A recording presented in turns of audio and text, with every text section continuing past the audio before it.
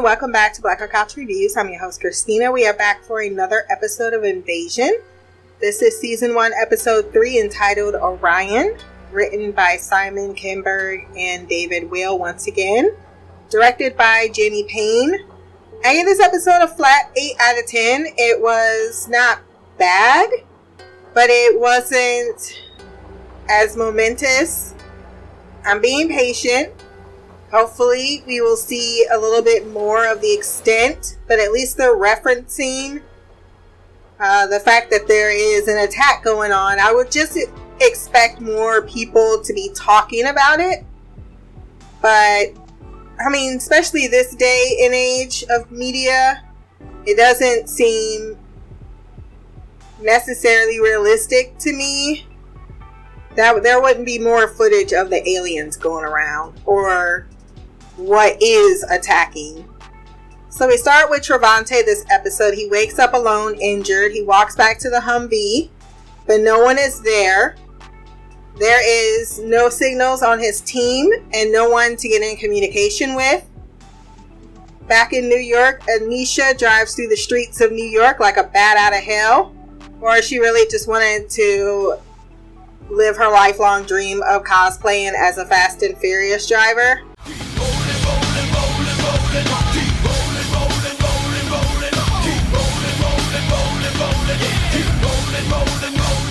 If she knew what she was doing and didn't almost crash the car, I would have more respect for her, but it didn't seem as if she had 100% control over her emotions, so having her kids terrified in the back seat and her husband being impotent was a little rattling to see. But then they're all stopped on the bridge, and then they watch as all of the lights go out on the city, so they did at least leave it at the right moment.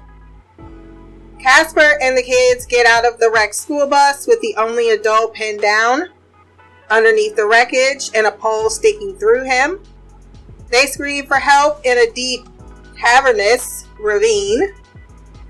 Back in Japan, Mitsuki is still mourning but decides to get dressed and rejoin the living. Back in the desert, Travante, still badly injured, bleeding and delirious, sees his wife in the distance. Then we go back to this whole thing with the kids. I can't even deal with Monty because it's beyond. Like, I never buy this. I have been around children, alright? Even the bullying kind. Even now and today, this shit, maybe in Britain, this will go down. Let me tell you something. People like Monty would not have much of a chance because the bully kids are tired. They're like, motherfucker, we're just gonna beat your ass down. We ain't got no time to be playing with you. Especially in this situation. I could not be bothered with him threatening to knife someone. I'm like, where your fucking knife at? If you're gonna threaten me to do something, I at least need you to have the weapon in which you're threatening to do with it. Torturing poor Casper with him saying it's his fault for having a seizure. The other kids offer snacks to keep Monty tempered instead of just beating his ass and then doing whatever I want to do because you're not the boss of me. If you want to go beat me up, if that's what we're going to do for the next 24 hours, I guess that's what we're going to do until someone gets tired. Casper only has so many meds left, actually 2, to prevent another seizure. So he is the second person in pretty dire medical situation. At a gas station, Manny is sent to charge the car while Anisha goes into the gas station. And also have to worry if he will bolt again. She had to make sure he was going to the gas tank. On the news, they are talking about a coordinated attack, just as some fighter jets had passed by. Outside, she sees her husband being harassed. Her husband, is just not used to being called out for his race. Maybe because he thinks because he's with a white woman. I think he has some serious issues going on regarding who he is and who he is in America. And he's trying to, I mean, we got this everywhere, right? We call them in the black community, Shit, I'm blanking on the name right now. Coons. That's what we call the simulation kind, and I think that's what, I don't know what the word would be for Ahmed, but yeah, Anisha's like, we ain't got no time for this. I can see exactly how America's about to show its colors, and so she steals the keys to another family's van, tells Ahmad, let's go. Later, bitch! Get fucked! I'm sure many are like, that's a shitty thing to do. Don't you see that little white girl right there? She needed help too, and her mom. And I get that. Not saying that it was moralistically on top of behaviors I would condone. However, once those racial lines start being drawn in the sand, which it's very clearly with her neighborhood, they call him Osama. You know, they're already talking about terrorist attack, the worst one since 9/11. You know, bringing up that American pride. Yeah, I understand completely why I might need to put me and my family first. And breaking the rules might entail that, because I'm not going to be treated fairly. If I was to be treated fairly, I would have just got my car charged up and been able to leave unharassed from this gas station, and then we wouldn't have had to worry about this. Javante hears strange noises only to be approached by a good Samaritan that offers water and is just as confused about the boom boom, but does say he spotted 7 men like him. Javante wants to get him to take him to where he saw his men, because he states, I need to protect them before passing out. Back in Japan, Mitsuki goes into JASA to find that the government is taking over the investigation. She distrusts them, steals her boss's badge, and locks the officers and her boss out of a room where she intends to find the video evidence of her lover's last moments, as she needs to know what has happened. I'm surprised her friend, who completely was just down, he slid on the elevator. He's like, fuck it, if you going to jail, I'm going to, like, that's some love right there. That's some type of friendship. Was he aware of the relationship? I don't think so. But I feel like he would know after all those tears that were coming out of her eyeballs. And then I was reminded, is Sam Neill really just bait for the viewers just to get people to tune in? Is he really not part of the show? Back with the crew of children, Jamila comes over to speak with Casper. He's lighting a fire to try to get attention, which is a very smart idea. Admitting her family was as poor as his, having to learn this particular skill set. Monty comes over to apologize and separate the two. My guess is Monty probably has a crush on Jamila, and he continues to bully Casper because she doesn't like him. Because he was like, what? He looked at her and she just got up and walked away. And he was like, I guess she don't want to talk to me. Because she don't. Like, I know exactly what the fuck you are and I'm not down with it. But I guess leave the boys to talk if he really is apologizing. And then he shares that his father left his mother for a secretary, which gets Casper to admit that his mother is wheelchair bound after he called her a lot of other derogatory terms. The spaz. Ugh. I just want to punch that kid in the face. I don't give a fuck that he's a kid. He would get punched in the face. Kids around here get punched in the face. Because his father was domestically abusive and pushed her down the stairs. Jesus Christ. Of course, Casper feels guilty that he didn't do anything. Then his dad just left without taking his things, and his mom just still kept them, hoping that he would return. So this was clearly a cycle of abuse. This was all some sick ploy for Monty to continue to bully Casper, saying he's going to use this against him in some capacity for a rainy day. I mean, either he wants to die or he stubbornly thinks he can't. Kids like this, they grow up to adults that do the exact same thing. And I'm like, why does it never cross your mind that that person that you're delving out so much pain might do something to you really fucked up? And it would be your fault because you pushed them to it? Anisha and the crew check into a motel. The rollaway bed was for her husband, who is literally the errand boy, as she comforts the children and calls Baba for an update. They do hear on the news that more and more people are aware of the fact that there is some type of attack going on.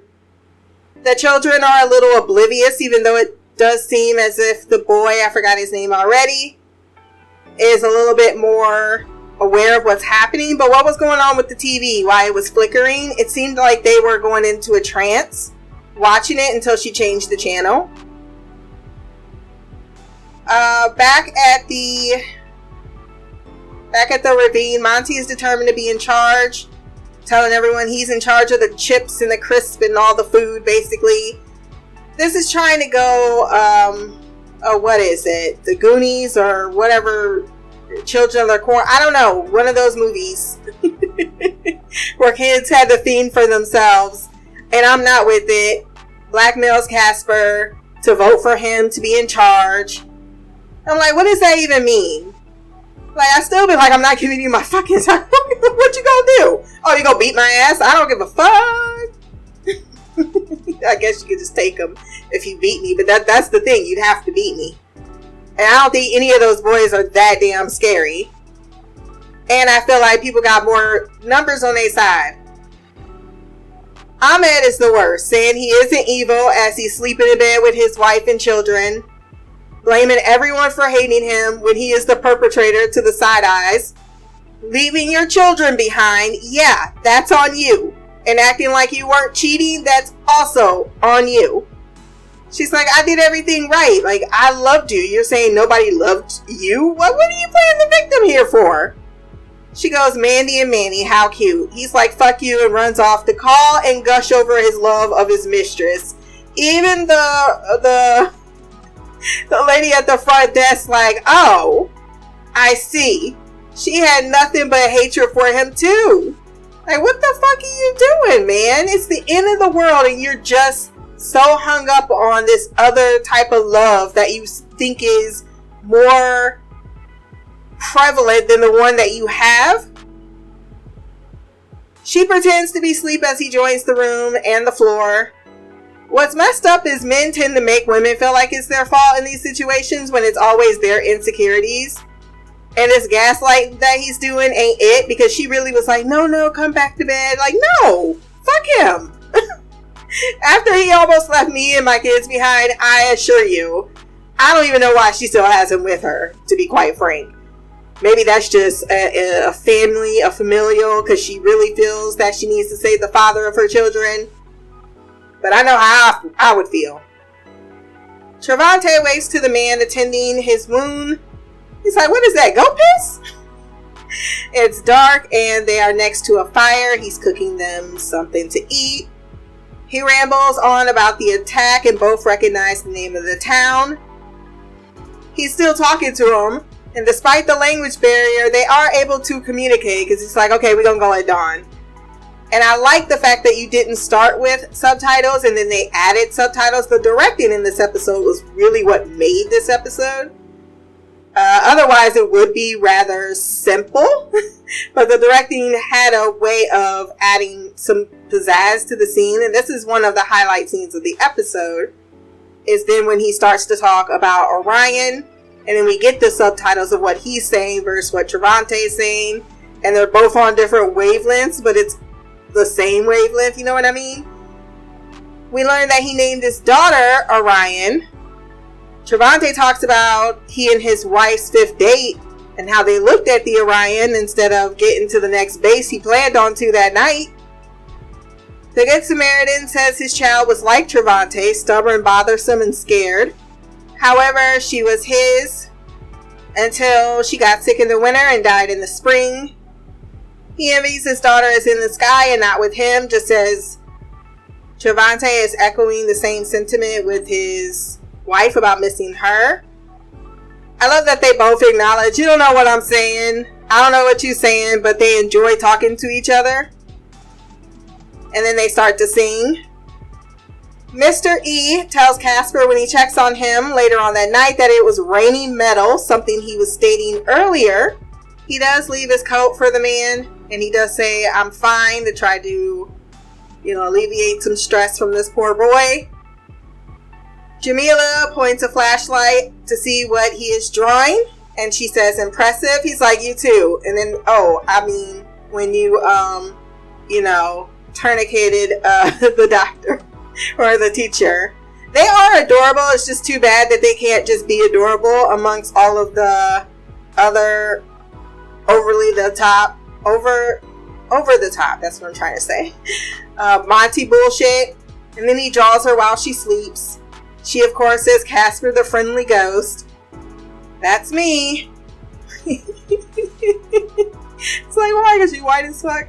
Monty continues to be a psychopath, putting out the fire, so he don't want to be discovered.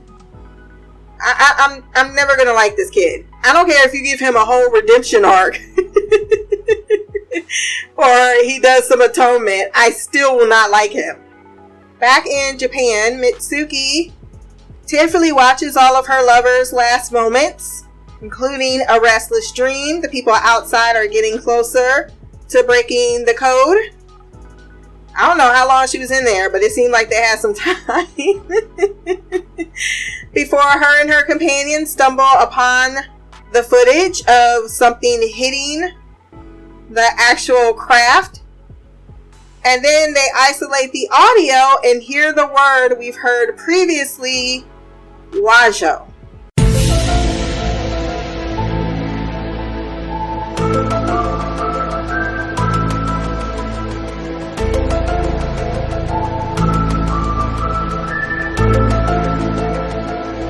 So this episode managed to be much better paced, and while there was some questionable choices within the characters, it was a solid character episode with a little bit of movement towards possibly some answers. I think that's the biggest thing we are wanting. I'm not sure how Mitsuki is going to get out of this situation other than the fact that she points out, I'm the smartest person you got, and you're going to need to utilize me. I don't know how they're going to do that from jail. From what I understand, Japan is pretty damn strict. So we'll see next episode how much more her reckless behavior is going to take her to the truth. And it's much, much more compelling than watching her be in the press all episode. I will give you that. The kids continued. Last week it was her arc. That was the weakest link. I think this week it's definitely the kids, only because Monty is a dick. If you want to send feedback on our next episode, blackgirlcouch@gmail.com, or you can leave a comment below on this podcast. My social media will be there as well. Remember to like, share, and subscribe. Until the next time, peace, hair grease, and Black Girl Magic.